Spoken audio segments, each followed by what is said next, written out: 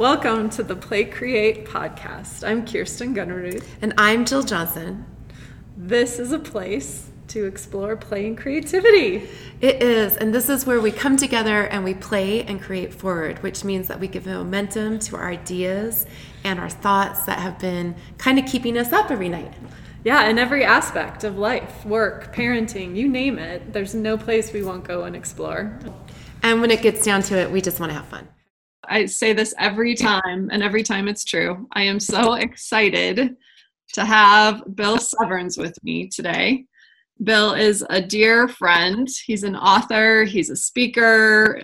He's the director of the Keeper's Legacy, which is an organization that I absolutely adore.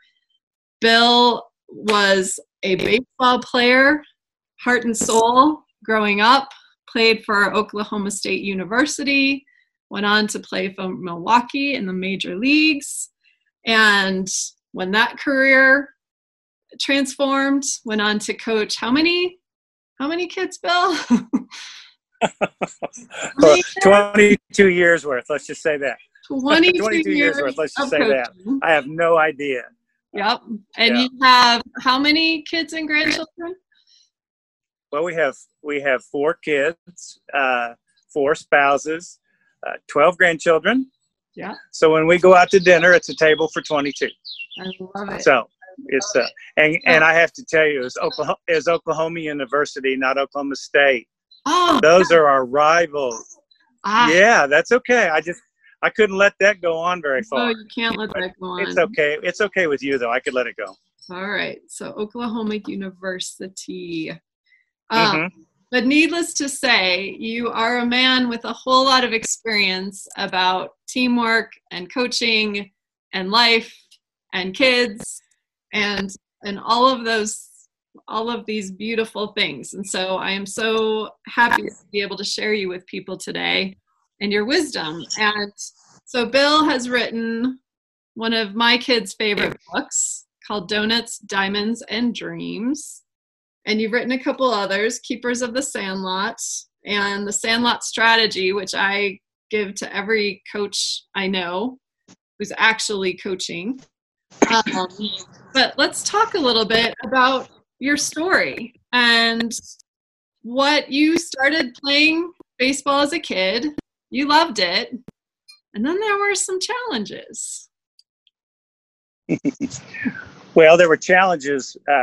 Not as much when I was young and playing in the sandlot like most of us used to do, just go play in the neighborhood, and there were like usually anywhere between 6 to 10 of us, and we would play baseball or football or play in the creek, whatever we would do. But I always knew that I wanted to play baseball. But I had a lot of friends too, so sometimes I had to do what they wanted to do. Yeah. Or they wouldn't play baseball. Yeah. So I learned the life lesson early on. And the donuts in my book come from a stage where I had a paper route. I'd get up every morning at 4:00 every morning and throw a paper route, which they don't do too much anymore. Mm-hmm. But I had 120 papers. I would get up at 4 a.m. and ride down to the highway patrol station in Tulsa, Oklahoma, and fold my papers. And the highway patrol dispatcher would always say to me that if you'll run over to the store and get us some donuts, I'll buy. So that was a pretty good deal. You get up, free donuts. And so that went on for 5 years, actually. My problem with the donuts came that it ran into my dream because I had a great arm from throwing the papers. I broke 37 windows in 5 years, canceled my parents' homeowners insurance. I had great legs because I could ride the bicycle, but apparently during the course of time, I might have gotten a little chubby. Matter of fact, I did get a little chubby. And so by the time I went out for the high school team, since I didn't play football, I went out and I showed them my great arm and my great running ability. But I got cut the first day out. Oh. And so the donuts were obviously holding me back a little bit. I went home and I was devastated because I'd wanted to be Mickey Mantle, the next Mickey Mantle, playing the big leagues and everything else. Wow. the coach at the high school wanted to see me the next day. And he said, look, we think you have the ability to make the team next year. You didn't know there were going to be 100 guys out for baseball. And since you didn't play football, nobody knew you. So what I'd like you to do is please don't quit. Please don't give up. Get in a little bit better shape and come next year, and I think you can make this team. Yeah. So when I was talking to my mother in her last year, right before she died, I said, Mom, that was the most important day of my life. And she said, yes, it was. She said, because if he wouldn't have talked to you, you would have gone away. She said, you were a really sensitive little boy. Yeah. So, hearing that from your mom when she's 87 years old and knowing that had been in her heart all her life. So I went the next day and I talked to him, and he said, first of all, I'm glad you came to talk to me. And because you're manning up here. You came to see me and you want to get better. You're going to listen to me. And second of all, you didn't bring your mom and dad to do your fighting for you. And I said, well, they have to work. They have jobs. And so he told me to give up, get in better shape. So the next day on my paper route, I went and told Charlie, the guy that was buying the donuts, I said, guess what, Charlie? I can make the team next year if I quit eating donuts. Yeah. So I'm going to go get the donuts, but I can't eat as many. So I went from like 10 a day. There were those little ones that come in those packages, Yeah. I would go from like 10. I went from like 10 to 8 a day to 6, because you can't just go cold turkey. You have to just, kind of weed it out a little bit. Yeah. The next year I was in shape. I made the team, and God gave me the desires of my heart.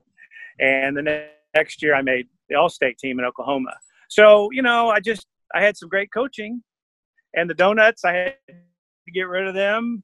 And I got back out onto the diamond to continue my dream, which is kind of the theme of the book. Because every kid has a dream. Yeah. Not every kid's dream. None of our dreams are the same.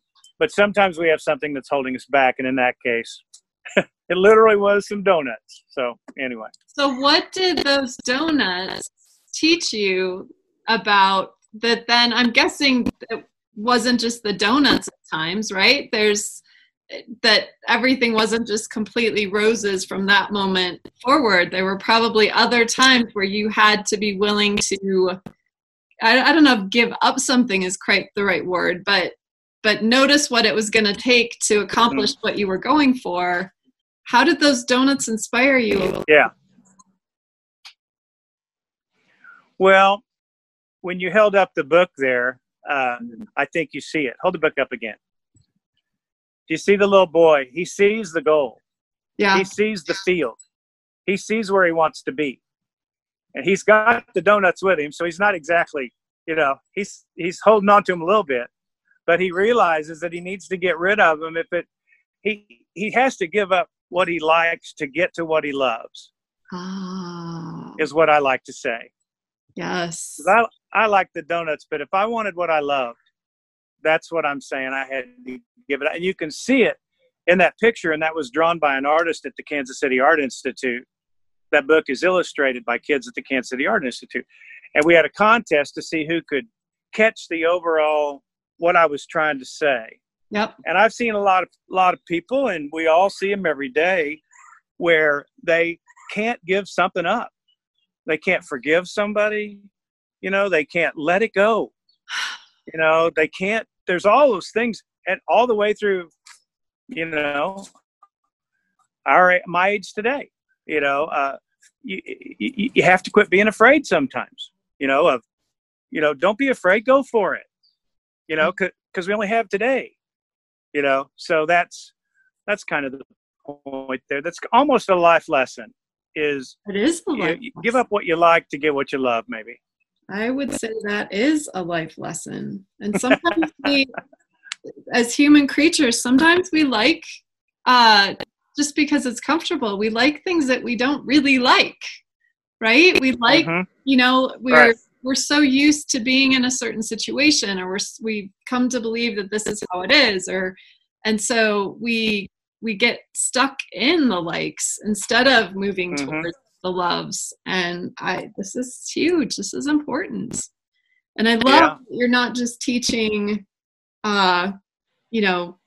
kids this, you're teaching adults this. You're helping parents, coaches, kids, just people in general get these messages, which are so important. And you had, the other thing I think is so important about your story is you had people who believed in you. You had a coach who, even though he cut you the first day, still showed up for you, and you showed up for him. And that then eventually took you all the way to the bigs. Yes. Yeah. The thing that was amazing about him, and I think this is just so important for every single parent, life lesson or whatever. He coached a couple state champions in baseball. He played at KU basketball. Then one day he dropped his 3 daughters off at their gymnastics meet practice, and there was not a coach. Coach didn't show up. So he decided to be their coach, and he didn't know anything about it. But the most important thing in his life were his children, his family. And I think from a legacy position that you mentioned, when you get to my point in life where I am, all of a sudden you realize how important your family is, because your family's who's left. They're the ones that are there. You have great friends, you and me, all of the friends that we have, but your family is what you deal with. So he coached 30 state champion girl gymnasts in Oklahoma. So when I spoke at his funeral 2 years ago, there were 1,000 people there. Wow. There were 6 baseball players and 6 gymnasts that sat on that stage. So, when you say there were people that helped you get there, I mean, it's my life, anybody's life. It always takes a team, and it takes people, because there's some days you just don't have it. You and I have talked about this before, but my son Will, when we formed our 501c3, he said, "This is great, Dad, because now you've got a team. All you have to do is pitch." Yeah. And what he was saying is, now you've got people to play other positions for you. Yep. Because you can't play all the positions by yourself, unless you're a golfer. But even then you have to have somebody carry your bag, and the caddies. And people who've taught you. I mean, I don't know the caddies are a world-class golfer, or really many golfers who don't have someone coaching them, them improve their game. Right. Yeah. Yeah. So, and then, it went on all the way up the line for me. I went to college, and all of a sudden I had new coaches, because even though I had been an all-state baseball player, my coaches asked me if I wanted to be good at what I was doing. Yeah. Howard thought I was. They didn't think so. And so they said, "We got to break you down to square one, and you need to start over." So I said, "Sure." George Brett, all the guys that I know, that some of the guys that live in our community here, and them, you see them in ski schools in Park City. You see the guys that, will take a skier and break them down and teach them how to be great. Yeah. Not just, I know that the blue slopes are the ones that go around the hill, maybe. No, the green ones, maybe. Yeah, blue. Those are the ones that I like when I'm skiing. You wouldn't like those. You want the black ones, and if I want to learn how to ski the black, I got to make a decision, So the coaches that come along and take us to the next level have always meant a lot to me. So those are maybe the coaches you're talking about. Well, that, and the fact that you were willing to put your ego aside. Oh yeah. What are you talking about? I'm good.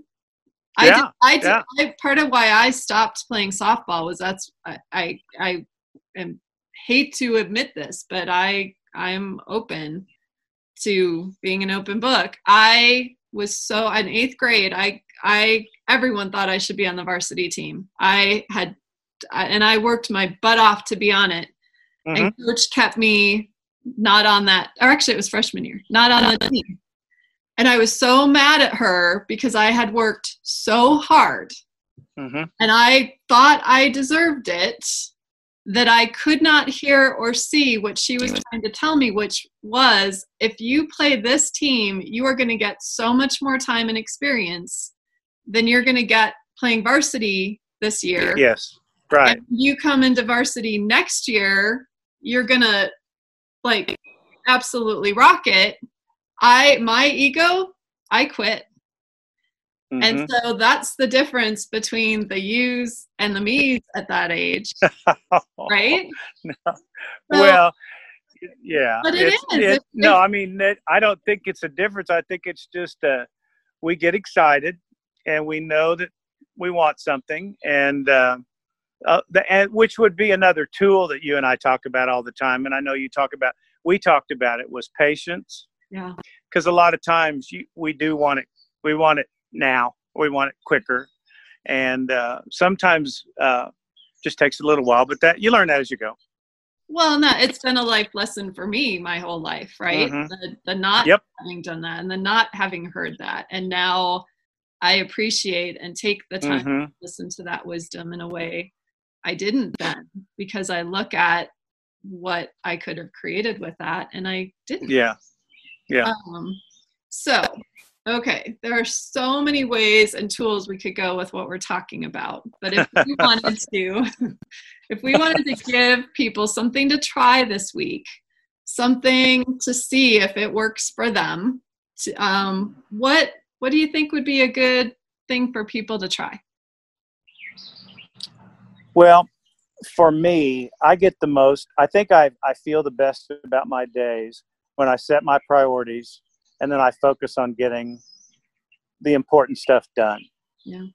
I think it's really difficult in this day and age with all of the media, with all of the Facebook, with all of the, it's easy to get distracted.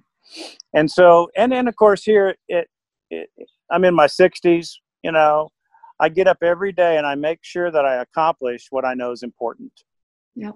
That way I know that I'm focused on and I get done what I needed to do. I get really frustrated when I think I wasted a day because we just don't have that many. We don't have many days. Yeah. I don't know how I have 12 grandchildren all of a sudden. Time just really goes fast. Yeah. And our kids one day they're little bitty and the next thing they're 6'1", 6'2". Yeah.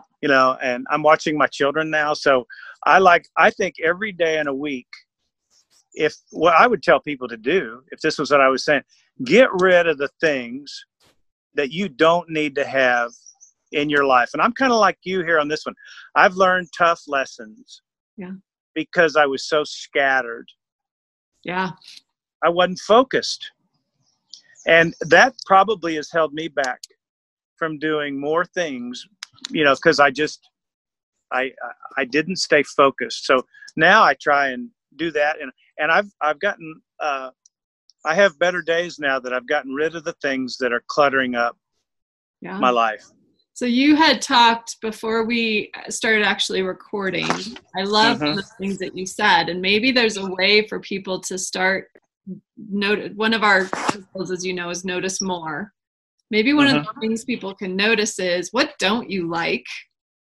And what do you like? But also, what do you love? Yes. Really focus. You talked about getting rid of what you like to get to what you love. And so just starting to identify those things and so that you can focus on the big things, the important things. Right. There's a great book. It's called The One Thing. And I wish I could tell you who the authors are right now. But their invitation is to ask yourself, what is the one thing I can do today such that everything else will become easier or better or whatever it might be? And I love that question because it inspires, like, maybe that day, the one thing you can do is go get back in bed and rest because you have been going 100 miles an hour and you haven't taken one. Or maybe the one thing that day is to get totally focused and get your website done, or get it, or spend time with your family, or it can be a lot of different things. And you can even ask that question of the important categories in your life. But that has been a powerful tool to do what you're talking about for me, is to think about it in that context of what is that one thing that most needs my attention today so that I can create forward and make things happen. Right. A couple years ago, I got stuck in a situation and I was literally stuck. Yeah. And I began to read and about things I was interested in. And we don't have time to get into those kind of things, but with my every moment that I had where I was stuck, I would read and study. Yeah. And my coach in college used to say, ultimately it all adds up. Everything builds and everything adds up to ultimately what you may do. So I try not to waste time now. If I have some free time, instead of watching the news or getting on that internet, I read and I take notes. I have my notebook here with me right now. It's right here. There it is. I'm constantly writing and learning and every day I'm trying to learn something. Yeah. And it always amazes me how all that reading pays off as I move forward in my day, how I pull from it. Yeah. So I don't feel like I wasted that time. Television, watching that television. I get so mad at myself now where after I watched 4 hours of, Chicago PD, yeah. Now we love to do that. I mean, that's fun. I'm not saying you don't do that. Sometimes, but then sometimes you just wasted 4 hours where you had something to do and you didn't do it. So I don't know, preparing, for what's coming, you want to be prepared. Yeah. And again, Coach Stevenson used to say, you may say you want to be great at something, but are you really willing to prepare to be great? Yeah. Because a lot of people say they want to be great, but they don't want to prepare for it. And that means training. I could tell you a million stories about guys that would out prepare everybody, and that was when nobody's watching, but they were out working hard, and then they made the team. Yes. So preparing is a big tool. It's a huge tool. So our invitation this week for all of you listening is to identify, even just over the next week, what is it that is most important to you? What is it that you love and want to create, that you want to focus your energy on, and start your day, go to bed clear on that. And when you wake up, really orient your day around creating that. And let's see what happens. I think great things will happen. I mean, some days I don't get too far, but I make sure that I do it every day. And then you'll start digging, and the more you dig, the more you find, I think. Yeah. I love it. Thank you, Bill, for joining us today. This is fabulous. We have so many other awesome topics and tools to talk about at some point in the future. So I hope you'll come back and spend some time. Thanks for having me, and thanks for everybody for listening. Appreciate it. Thank you, Bill. Have a great day. You too. Bye. If you like this podcast, don't forget to subscribe. And definitely share it with all your friends. Heck yeah. We can all use more play and creativity in our lives. Yes, especially with our friends. Yes. Check us out on social media. We're at Rocket Trike Studios. We'd love to have you join us there.